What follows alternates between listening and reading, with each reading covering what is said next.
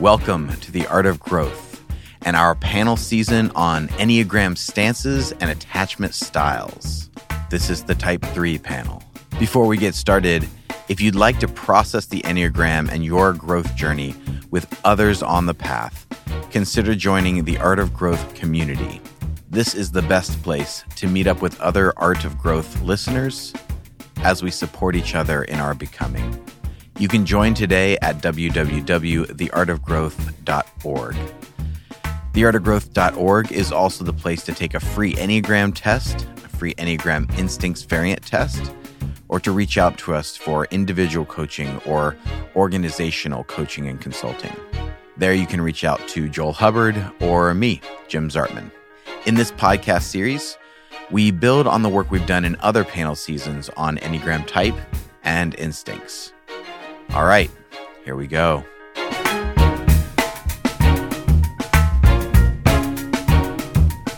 Well, welcome to the Type 3 Attachment Styles and Stances podcast. I am absolutely thrilled to have each and every one of you here today.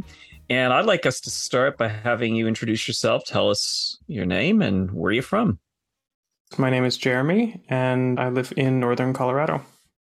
My name is Ursula, and I live in Southern California. My name is Madeline, and I live in Hartford, Connecticut.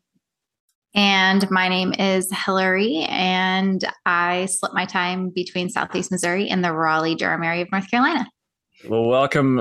I am so thrilled to be interviewing each of you because I know you've been thinking about this. This is a big topic as we're facing a generation, really, of folks who are struggling with this connection, to other people and how to do it and do it in a way that is meaningful. And we just don't know how to do that. And I think COVID didn't really help us very much in that regard. And so folks are really struggling with this. Belonging is becoming a major theme these days. And I think a lot of this has to do with the style of attachment and the stances, which really are answering the fundamental question that every one of us has, which is how do I get my needs met in the context of my closest relationships?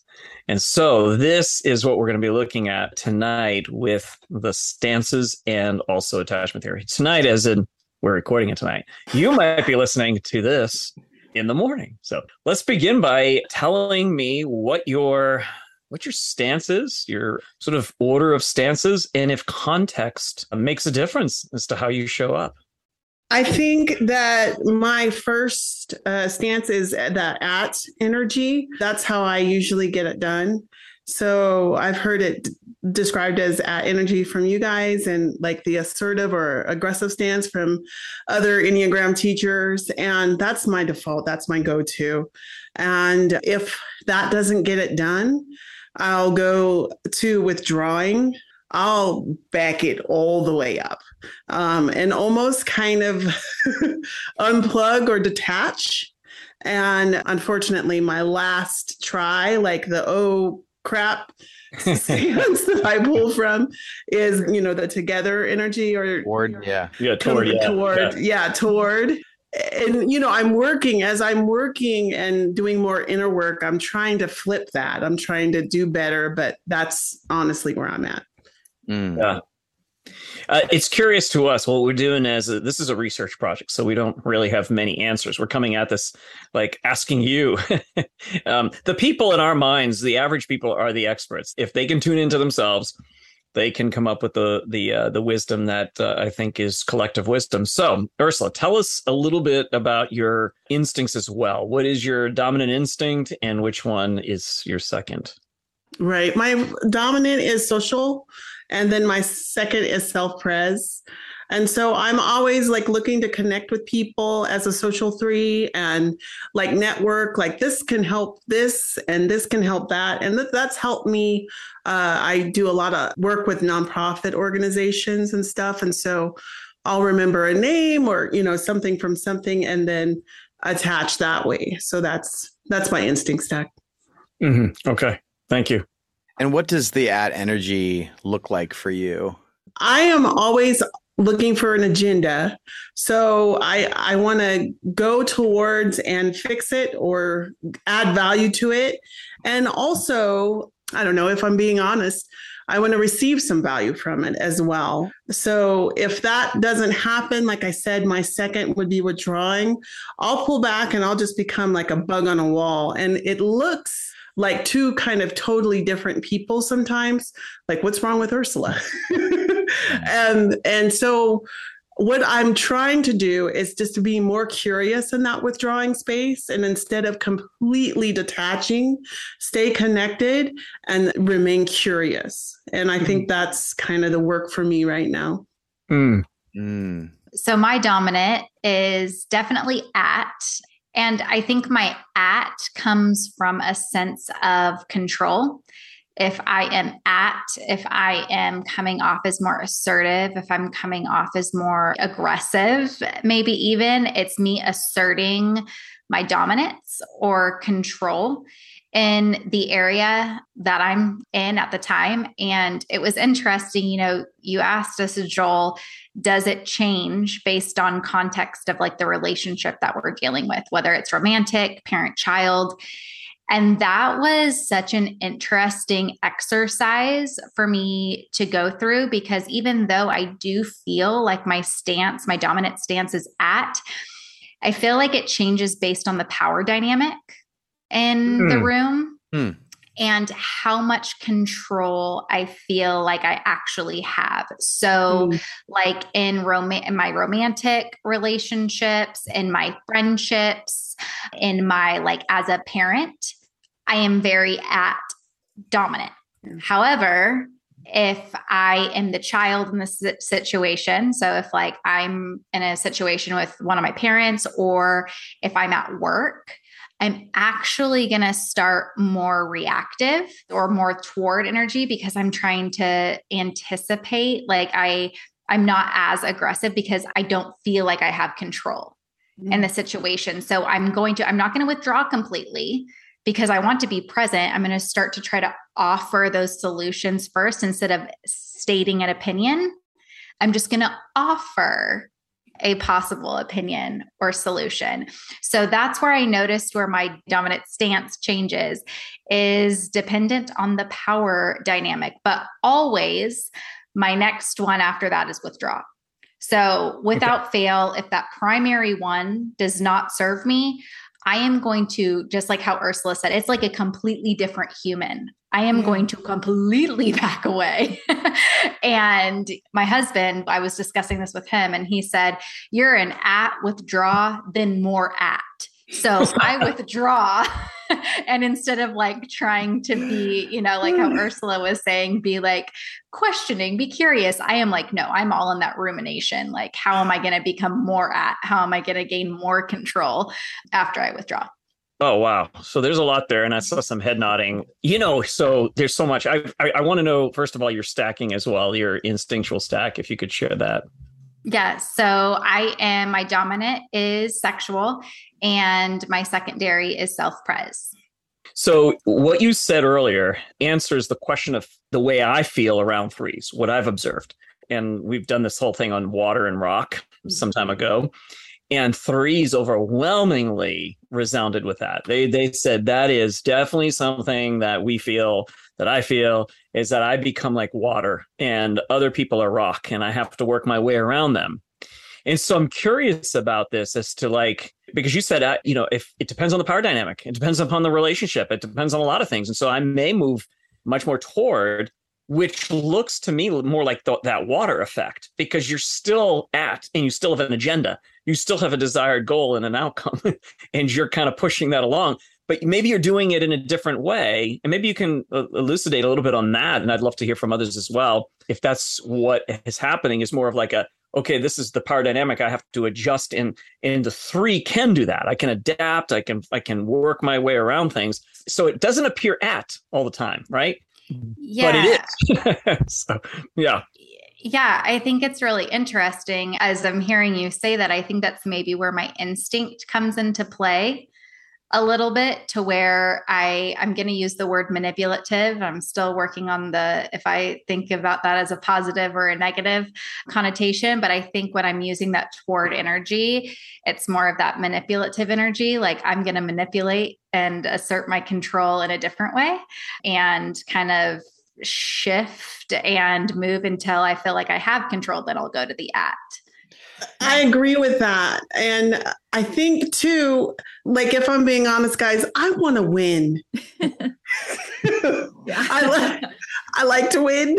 And so if I have to change and even go, towards and to get to the end thing, if I'm being honest, I will do that. And so like my first is to withdraw. And I think very similar. I think when I'm withdrawing, maybe I'm trying to be curious, but really maybe I am trying to puzzle around that, what it is that the end goal is for me. And, as I do more work, I'm trying to kind of let go of that, but I like to win. That's the goal. Yeah. Well, I was trying to differentiate what the at felt like that's different between the 7, the 8, and the 3. For the 8, it is kind of like a directive. I'm trying to direct.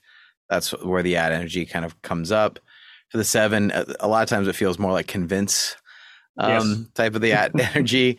But the word that comes to mind for the 3 is current.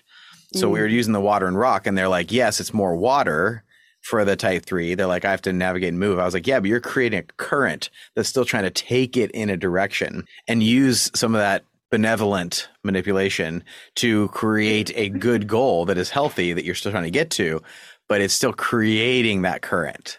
Does that resonate there? For sure. Yes. Yeah. I mean, Hillary, what you're saying, the power dynamic, I was trying to think about, I guess, my stacking of stances. And I was like, well, it's different. And I'm like, I couldn't decide what the second 2 and 3 were. And I was like, you know what? It does change in power context because, I mean, I think for me, in theory would always love to have the at stance because it feels most comfortable for me. But like, I'm an intern at a law firm, so I don't have much in the way of power dynamics. And so I really do have to lean more in that towards, and which is not as comfortable for me. I'm like, I just can't wait to get to the top so I can just directly say what I mean instead of having to go about these other ways of doing it. And so I felt what she said. It was good. Well, Madeline, talk more about your instinct and then how your stances work. Yeah. So I am also a sexual 3 with a second is social. And then my stance is my dominant one is at. And so I don't know. I just feel like I kind of go through the world with like an at stance. Whenever I heard, at least when I first heard it, the word against, I was like, yeah, that's how I feel, like going against, not against, but I'm just like, I know what I want and people don't seem to know what they want. And so I don't know. I think I see it most in like, usually it's efficient to be at, but sometimes it's not. And so, then I have to kind of cater more to the relationships or withdraw if I need to like take my space to do what I need to do. Is withdrawal your second? Yeah, it is actually. Yeah. Okay. I think it is. I mean, like I said, the power dynamic changes it, but well, it may also shift because of your instinctual stacking. So if you have a sexual social, it may be a short stop at the withdrawn and then much more moving back to the toward because of the social instinct. At least that's what we're kind of playing around with as we're listening to different podcasters respond to that. It seems like there's, even if the order is the same, it's a little less time or a little bit more time depending upon the instinctual stacking as well. No, I think something you said was interesting was whatever is most efficient for you. Mm-hmm. That really rung out like loud to me. Like, what is going to be the most efficient way for me to have my opinion be heard? Is that going to be more at? Mm-hmm. Is that going to be for me being more toward? Like that, I think that was an interesting word. Yeah. And what also rung out to me is this idea that against for you is that I know what I want and others don't. And I love that. I think that's actually that agenda, that come back to that word again, like that really resonates with the at energy is that it has an agenda, whether it does it through current or however it does it, it has, we're going this way and this is what I want and this is what I want to see happen. This is the goal and I want to get there efficiently and all of that. So and in terms of meeting its needs, again, answering the question of how does that work to meet your need in relationship with people? Well, the against or the at energy does not believe that by merging with the group agenda, that somehow we're going to get our needs met. And so that's a big part of the why there's a sort of like a reaction to being caught up in someone else's agenda, someone else's flow. And so that shows up quite a bit. My instinct stack is self-preservation with social pretty close and then sexual pretty far down. And when I started thinking about this in preparation for the podcast, it took me a while to wrap my head around it because I'm still figuring it out, but I think that the at energy is actually my repressed and has been for most of my life. I've been toward for most of my life with almost all my relations. The only times that my at energy brings itself up is, again, in power dynamics, is with my younger brother. Thinking back through our lives, I can definitely see that it was always there, but in every other relationship, it has been towards somebody. And then I'm entering it more and more now as I'm getting to a point in my career where I'm no longer an assistant or I'm no longer a student, but where there are some things that I know more about the people around me. And so I've been, for the past couple of years, kind of accidentally discovering more of this part of myself. And I can tell that sometimes it's a little bit too much and I have to kind of find that balance still, because this is something that's still so new to me. But those are the two places where I find my at energy. And so that's why it took me a while to wrap my head around this, because I kept looking for it and I couldn't really find it in my life except for in those two spots. Yeah. Thank you for saying that, Jeremy. That's it takes courage to my mind anyways, to say something like that, because it doesn't fit with the general ideas about stances for the types. But it's wonderful because there are other threes out there who are probably saying the same dang thing you're saying, like, I don't fit. And hearing you say that, I think is remarkably helpful. I'm curious about that because I've thought oftentimes about how does that play out for a three who is looking for approval and is looking to be the best this, the best that, to really fit into whatever they're in and be the best version of themselves in that space. And for some threes, I would imagine that like that toward that kind of like, well, just, pull back on the atness and just kind of go toward is a way to survive, is a way to get that sense of I'm good enough and I'm getting the approval that I'm good enough. So does that resonate with you, or it maybe say a bit more about that? Yeah. And it's so dependent on the context and the power hierarchy. Like I can think the times that I pull away are with very specific people or in very specific situations. And the time that I move towards or sometimes as a leader are in places where I have that confidence that comes from either knowledge or experience or the hierarchy and the social structure. Like walking into a party is very difficult for me, and I don't really know how to enter those all the time. But if I walk into a group of friends, then I'm like leading that conversation because that's a place where I'm confident, where I know what's going on. And that's where I find either the towards or the at. And then with a group of people at work, it very much depends on like what we're doing. Like I read those contexts very, very much and, subconsciously react and adjust to those. Well, because I'm picking up on one of the words you used when you said the at is repressed for me. It wasn't just like, oh, I don't go there as naturally or I have to pull that. But it's kind of like, no, I feel like I've had to intentionally hold it back. And I wonder if that self-pres energy has sort of felt like you've had to taper it. I don't know. What do you think about that? Does that resonate with you? I'm not sure. I've thought that I was a 9 many times. And I keep going back to it and I keep reading the chapters in all the books and being like, damn it, maybe.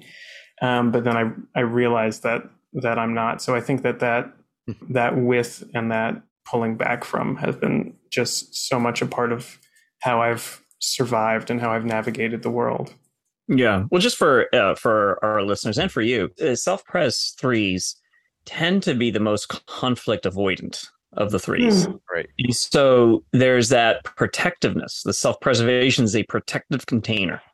And so its alarms go off very quickly if it senses this is going to be bad. This is going to cost me a lot.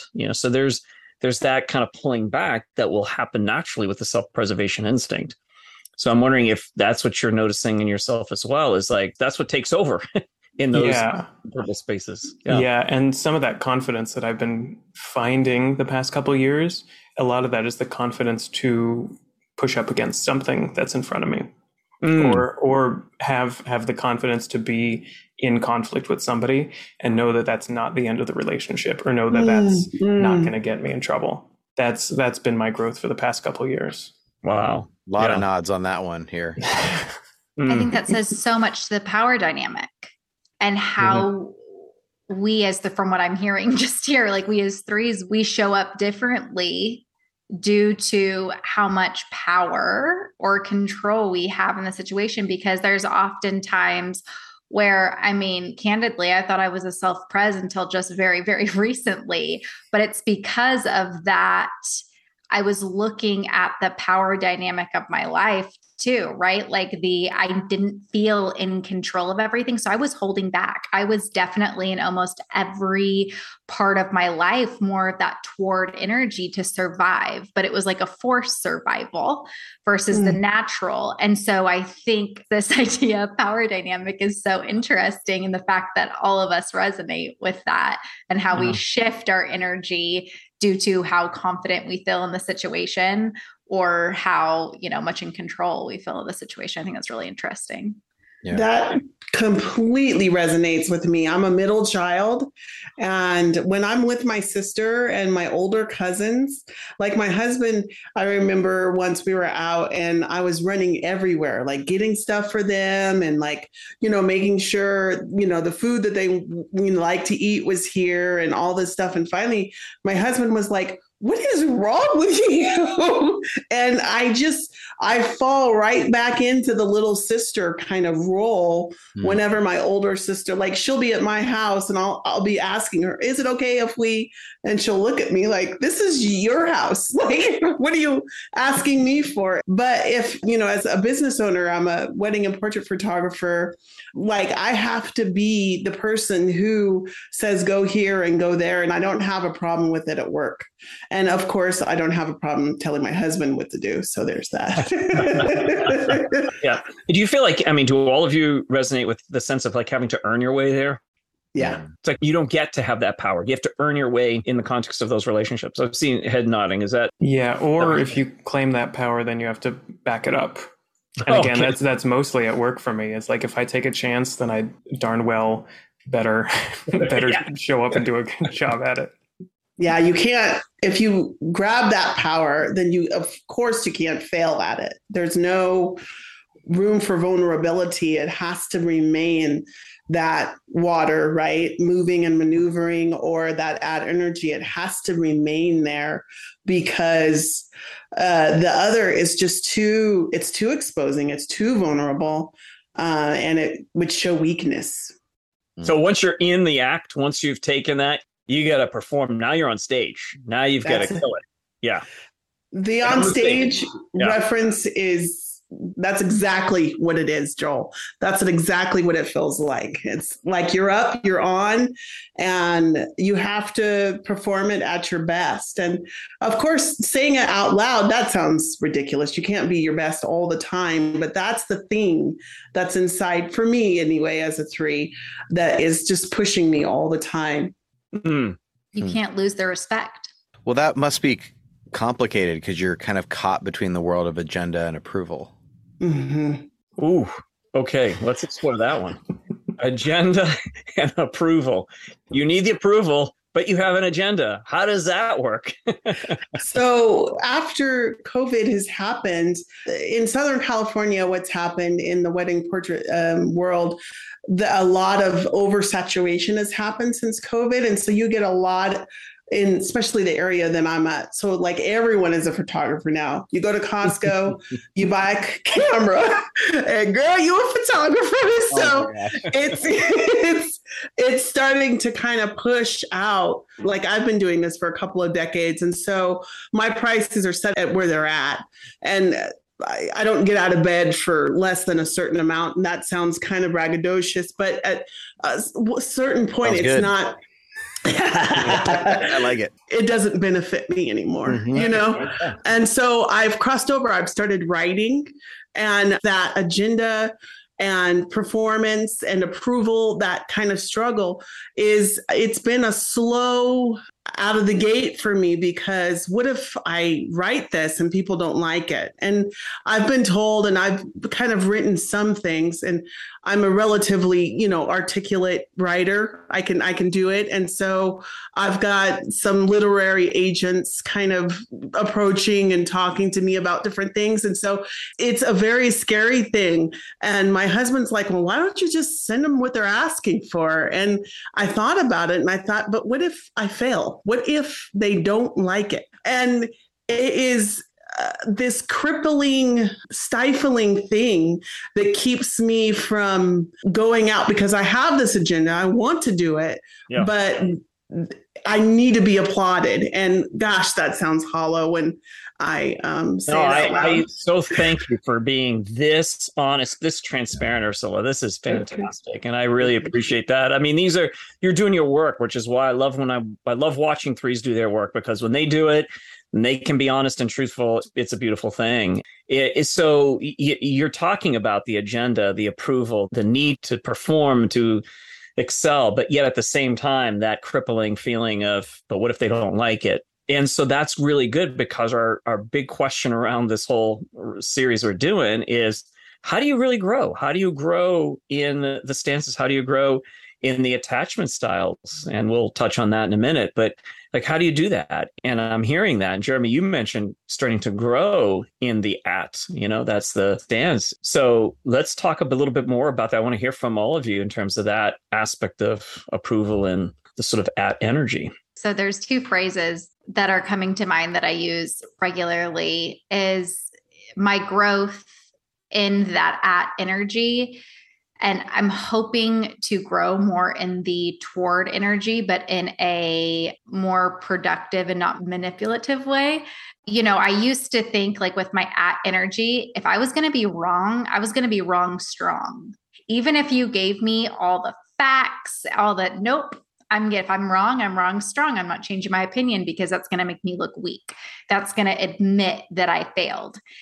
And now I've been changing my attitude to more like, I have strong opinions that I'm holding loosely. Like, I can have a reasonable conversation, that I can be strong in what I believe, but that I'm more open to the possibility that there might be I can give a little bit.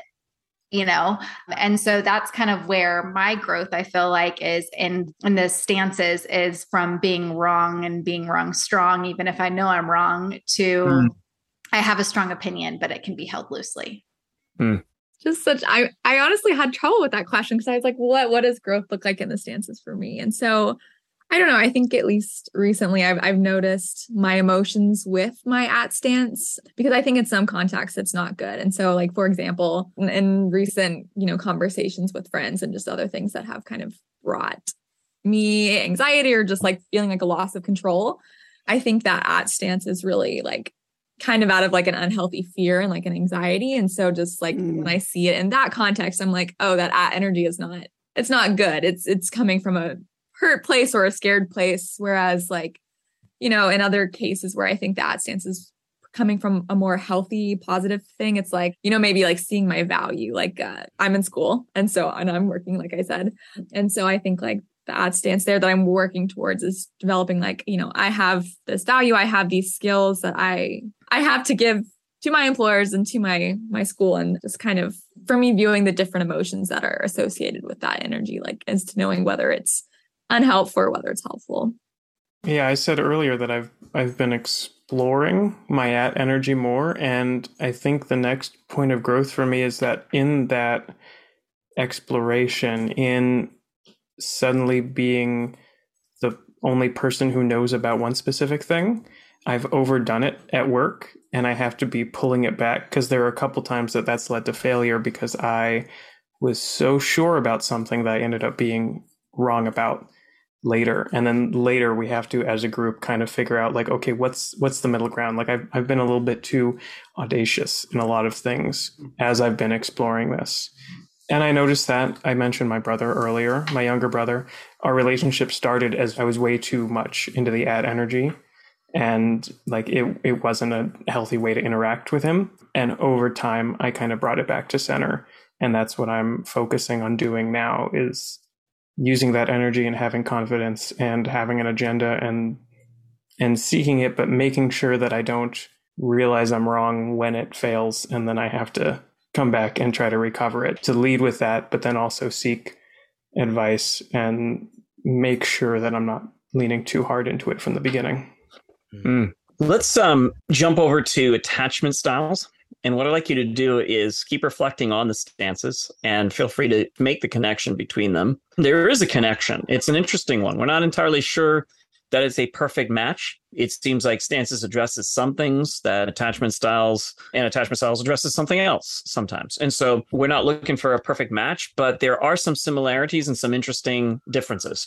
So again, attachment styles has to do with these 4 categories. Securely attached, which means I can ask for what I need, and I can also receive for what I need, and without demand. So if it doesn't come my way, I don't lose it. I'm okay with that. That's what ideally we're all aiming towards. And oftentimes we do get there in relationships. And then the next one is the anxious preoccupied. And that's the one that doesn't actually believe that they can get their needs met by themselves. They really rely on the relationship. Like, you have to meet that need. That's not necessarily overt. Sometimes it is. Sometimes it's explicit. Sometimes it's implicit. And then the third one is that dismissive style, which is, I don't trust anybody to meet my needs. I'm going to meet my needs. And they kind of push people away. There's a bit of a distance that's kept, at least at times. And it doesn't mean that these people are introverted or that they're just antisocial. They can be very social, very engaged.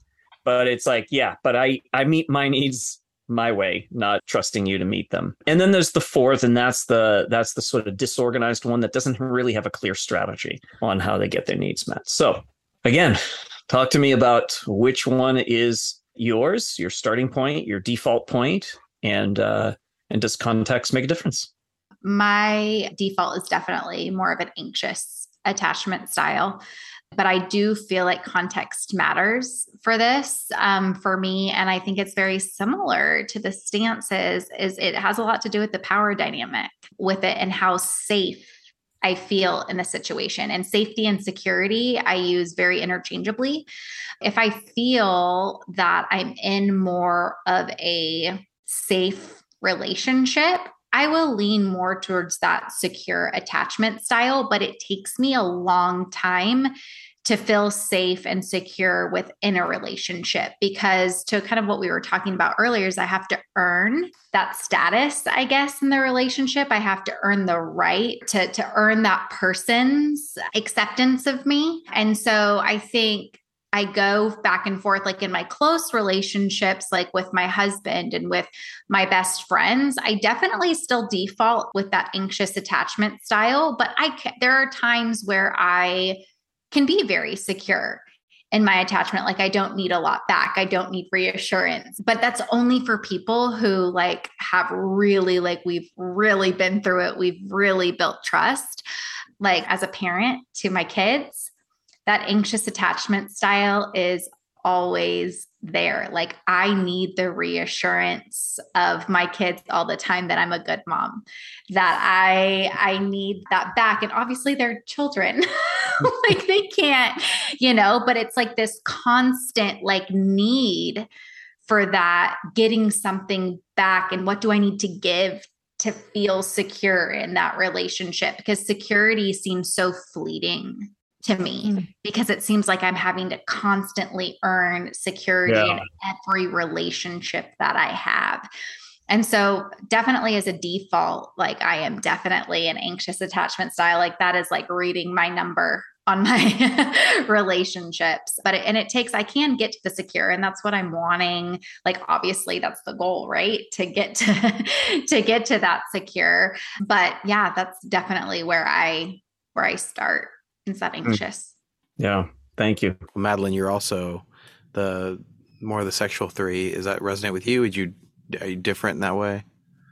I resonate with a lot of it, but I feel like secure is definitely my starting point. But at least in times of like stress, I feel the anxious one like pop up a lot. And so But I agree. Like you said, it was based on, the security of the relationship. Like, my close friends and family, I'm like, the relationship is good. And I don't feel the need to like have them provide me with things or me necessarily provide them with, I guess, emotional need meeting. But I don't know. Like, I think in relationships a lot, like I see the anxiousness come out because it doesn't feel stable. So like, I'm like, what is the status of this? What is this? I just want to know where things stand. And I found out my mom has a pretty bad health condition. And so after hearing that, I was like, oh no, like where do we stand? I need to get everything out. And I felt that anxious attachment a lot. And so, it definitely depends on like, not just the person, but like my exterior surroundings and life situations as to my security. Yeah. Well, I appreciate you saying that. I think you've named something that's important, and that is there is a lot of fluidity to this. It's not like you arrive at a stage of security and you're oh, thank God, finally here at security, and good now. Like there is no such thing. It's you're in the security, you're out the next day, you're back in. It's more of it's a situational, it's a contextual thing. It's what I'm feeling internally. So you mentioned contextual, like what's happening with your mom. And sometimes it's just internal. Like I'm feeling a little raw today. I'm feeling a little sensitive today. And so there might be a few more touch points. Like I need to make sure we're okay. I'm okay. Are you still happy with me? That sort of thing. So I appreciate the mentioning the fluidity of that. And that most cases you're in a good, secure place, and you shouldn't be ashamed of that. That's a great place to be. Yeah. Like, well done. You're there, and so we celebrate that. And then other days, I'm not there. And that's where we are today, but without shame and without guilting ourselves. So so I appreciate you sharing that. Madeline, what about like the context of a new relationship? Well, I recently have started one, so that's where I'm like, oh my gosh, the anxiety alarms are going off, and. Okay. And so, but I wonder, it's kind of starting like in a long distance context. And so it just feels even more unstable. And so I'm always like, it's really okay. And my head's like, it's not okay. You don't know where you stand. You don't know what's happening. Yeah. So, but I mean, I think like in contexts where I like have a lot more interactions, I can kind of gauge more frequently. But relationships is definitely where I see the anxious attachment the strongest. And until I get in like a comfortable place with my partner. So yeah, even how you phrase that, like wanting to know where I stand. That's interesting. Okay. One type 3 said, every day feels like a job interview day. It's like every day I'm getting, oh, geez, wow. It's that same thing. And back to that again, so it can take a bit. It sounds like what you're saying is you've learned how to get to secure attachment, but your starting point will by default be maybe a little bit more the anxious. That's not a problem. We say your starting point's not your problem. If you know how to work through it and get to the secure attachment, that's wonderful. That's great. That's the work, So, yeah. That definitely resonated with me, the oscillation between like secure, anxious, and dismissive. I think I probably go from secure to dismissive, and then maybe into anxious. And it just feels very situational. Again, like everyone's been saying, if it's something that I know that I have to or can count on me for, then that's what we're doing. But in a situation where if I'm working with a group or on like a writing project with different people jumping in pieces and I have to depend on them to do that, it feels very vulnerable to me because I can't control it and I have to trust. And so I guess that's the work, it's been some new work for me, is to trust that people are going to do what they say that they're going to do. And that makes me a little anxious. Yeah. Well, you also talk about the moving through them.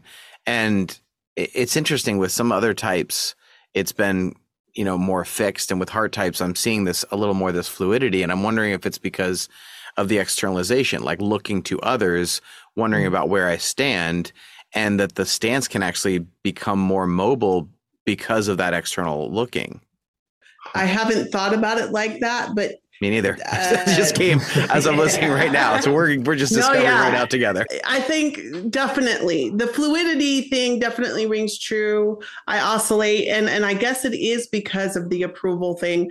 Because with my kids, I made these people. I don't need their approval. They're my humans. That's like, for me. And so I don't ever oscillate like with them, but in a situation like at work and when things are new, there is kind of that fluidity, that jumping back and forth from anxious to secure to maybe avoidant or dismissive. Yeah. Yeah.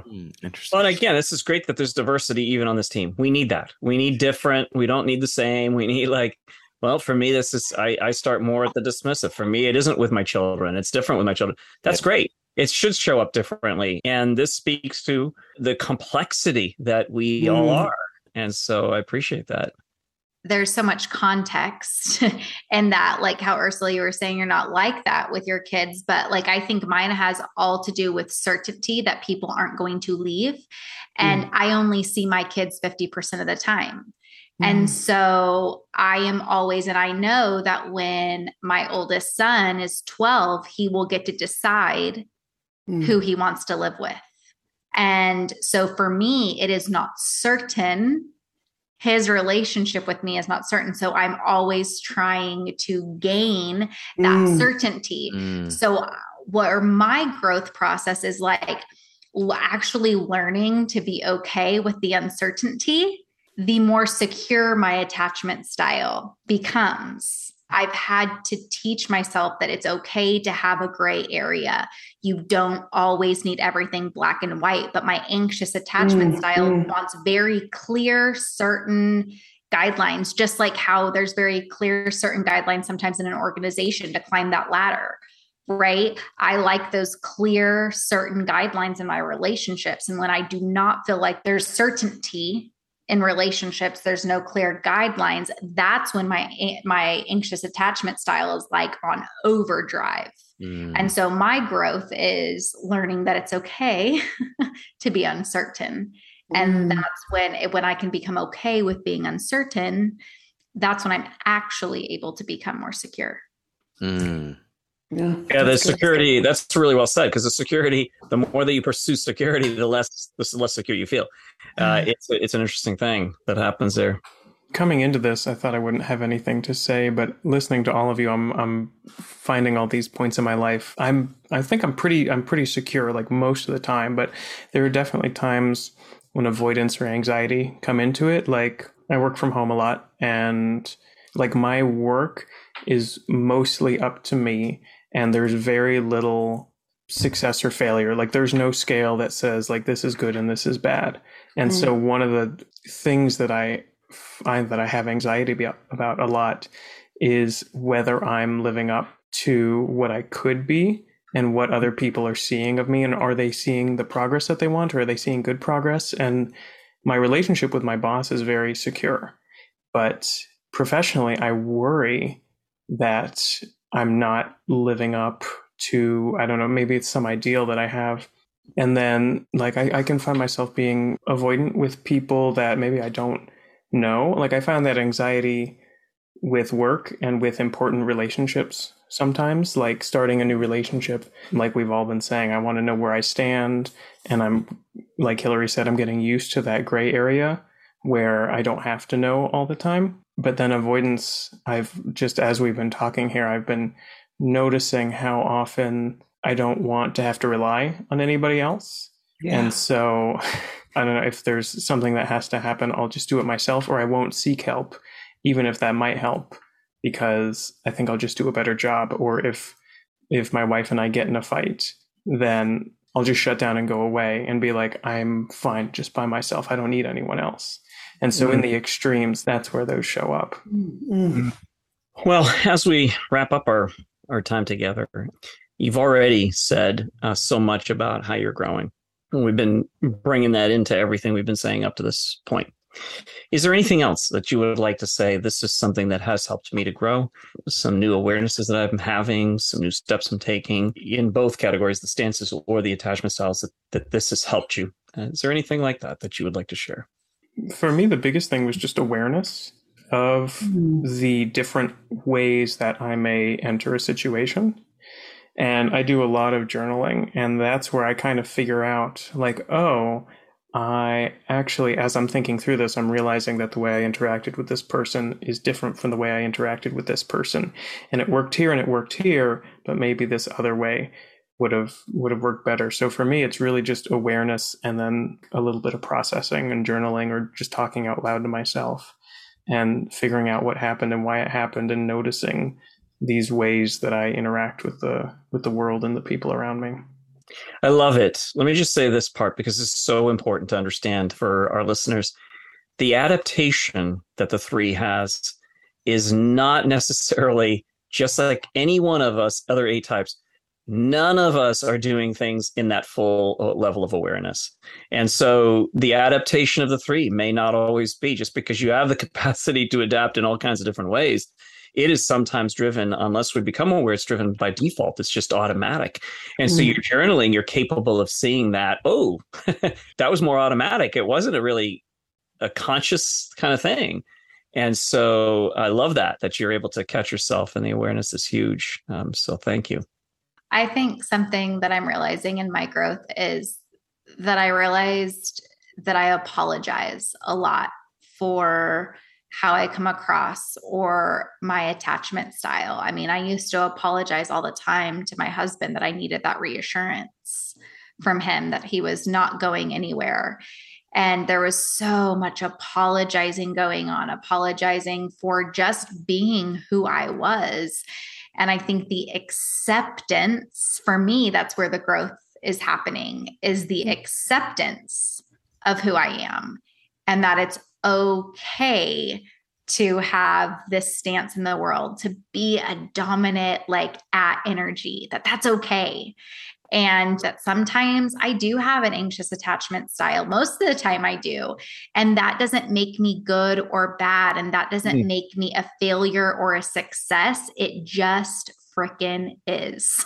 There you go. And that I don't need to apologize. That's right. Yeah. So good. That was awesome. For me, like I said, what I have been learning is to be more curious about things. So my default is to be kind of dismissive and just get it done. And so I too, like Jeremy, will journal and see how I did something. And then the next time on purpose, approach it differently with a different energy. So with drawing or, just trying to kind of look at it a different way. What I've been practicing is a welcoming prayer. And so I've been allowing myself to know or to realize that the things that are coming at me in life, that things aren't all bad, that it's not everything is against me. And these things that are coming towards me are actually here in life to benefit me, that I have to be curious about it and kind of lean into it and know that I can work through it. And so I've been just taking a breath. And if it's withdrawing energy, if I'm going to withdraw, I'll withdraw, but not unplug, because when I withdraw, I'm like, bye, deuces. you know? So I try not to go all the way. I try to stay present when I do it, instead of completely withdrawing. And then, accessing the with and being a part and not feeling diminished when I'm part of a group, because that's kind of the feeling that I feel, that I feel too small when I'm part of a group. But it's okay to be that way sometimes. Whew, that's good. There's a lot of good juice in there. If I get started, I won't stop. So I'm going to shut up and listen to the rest of you. Yeah. I think Jeremy and Ursula, I also journal. I kind of do a prayer journal type thing. But I think most recently, coming with that awareness of where I see the anxiety and where I see that, it's just, reminding myself that I don't actually have that much control over things. Over my life, I've just started to notice just even little ways that I've tried to exert control over my life. And just now that I'm aware of these things, trying to be okay, I don't even know if it's the best approach to control what I can control. You know what I mean? I don't know. And I know it sounds kind of negative, but it's it's going to be okay. I'm not in control, and that's maybe a good thing. And there's a lot of room to trust and grow. And for sure. Yeah. Still figuring it out. Yeah. No, that's a fundamental, foundational level of awareness is how much do I actually control? you know, and, you know, Jim drew up a kind of, I think it was a concentric circle, Jim, was it? On circle of control. And, you know, it's just been enormously helpful for so many people to try to just like map out what is that I actually do control. And what do I think that I control that I don't control? You know, not very much. Yeah, it's not very much, right? For the threes, it's really remarkably helpful to kind of get at what is it that I'm trying to control that there's no possible control of. And so like learning to be able to relax around some of that. So it's really good, Madeline, really good. Wow. Really good. I mean, thank you so much. Each of you brought something so rich that I think people will be chewing on this for a long time. It's just so much in there that there's so many little nuggets that were sprinkled throughout this entire podcast. So I just want to thank each of you so very much for bringing yourself to the table, which isn't easy, and you did it. You brought yourself.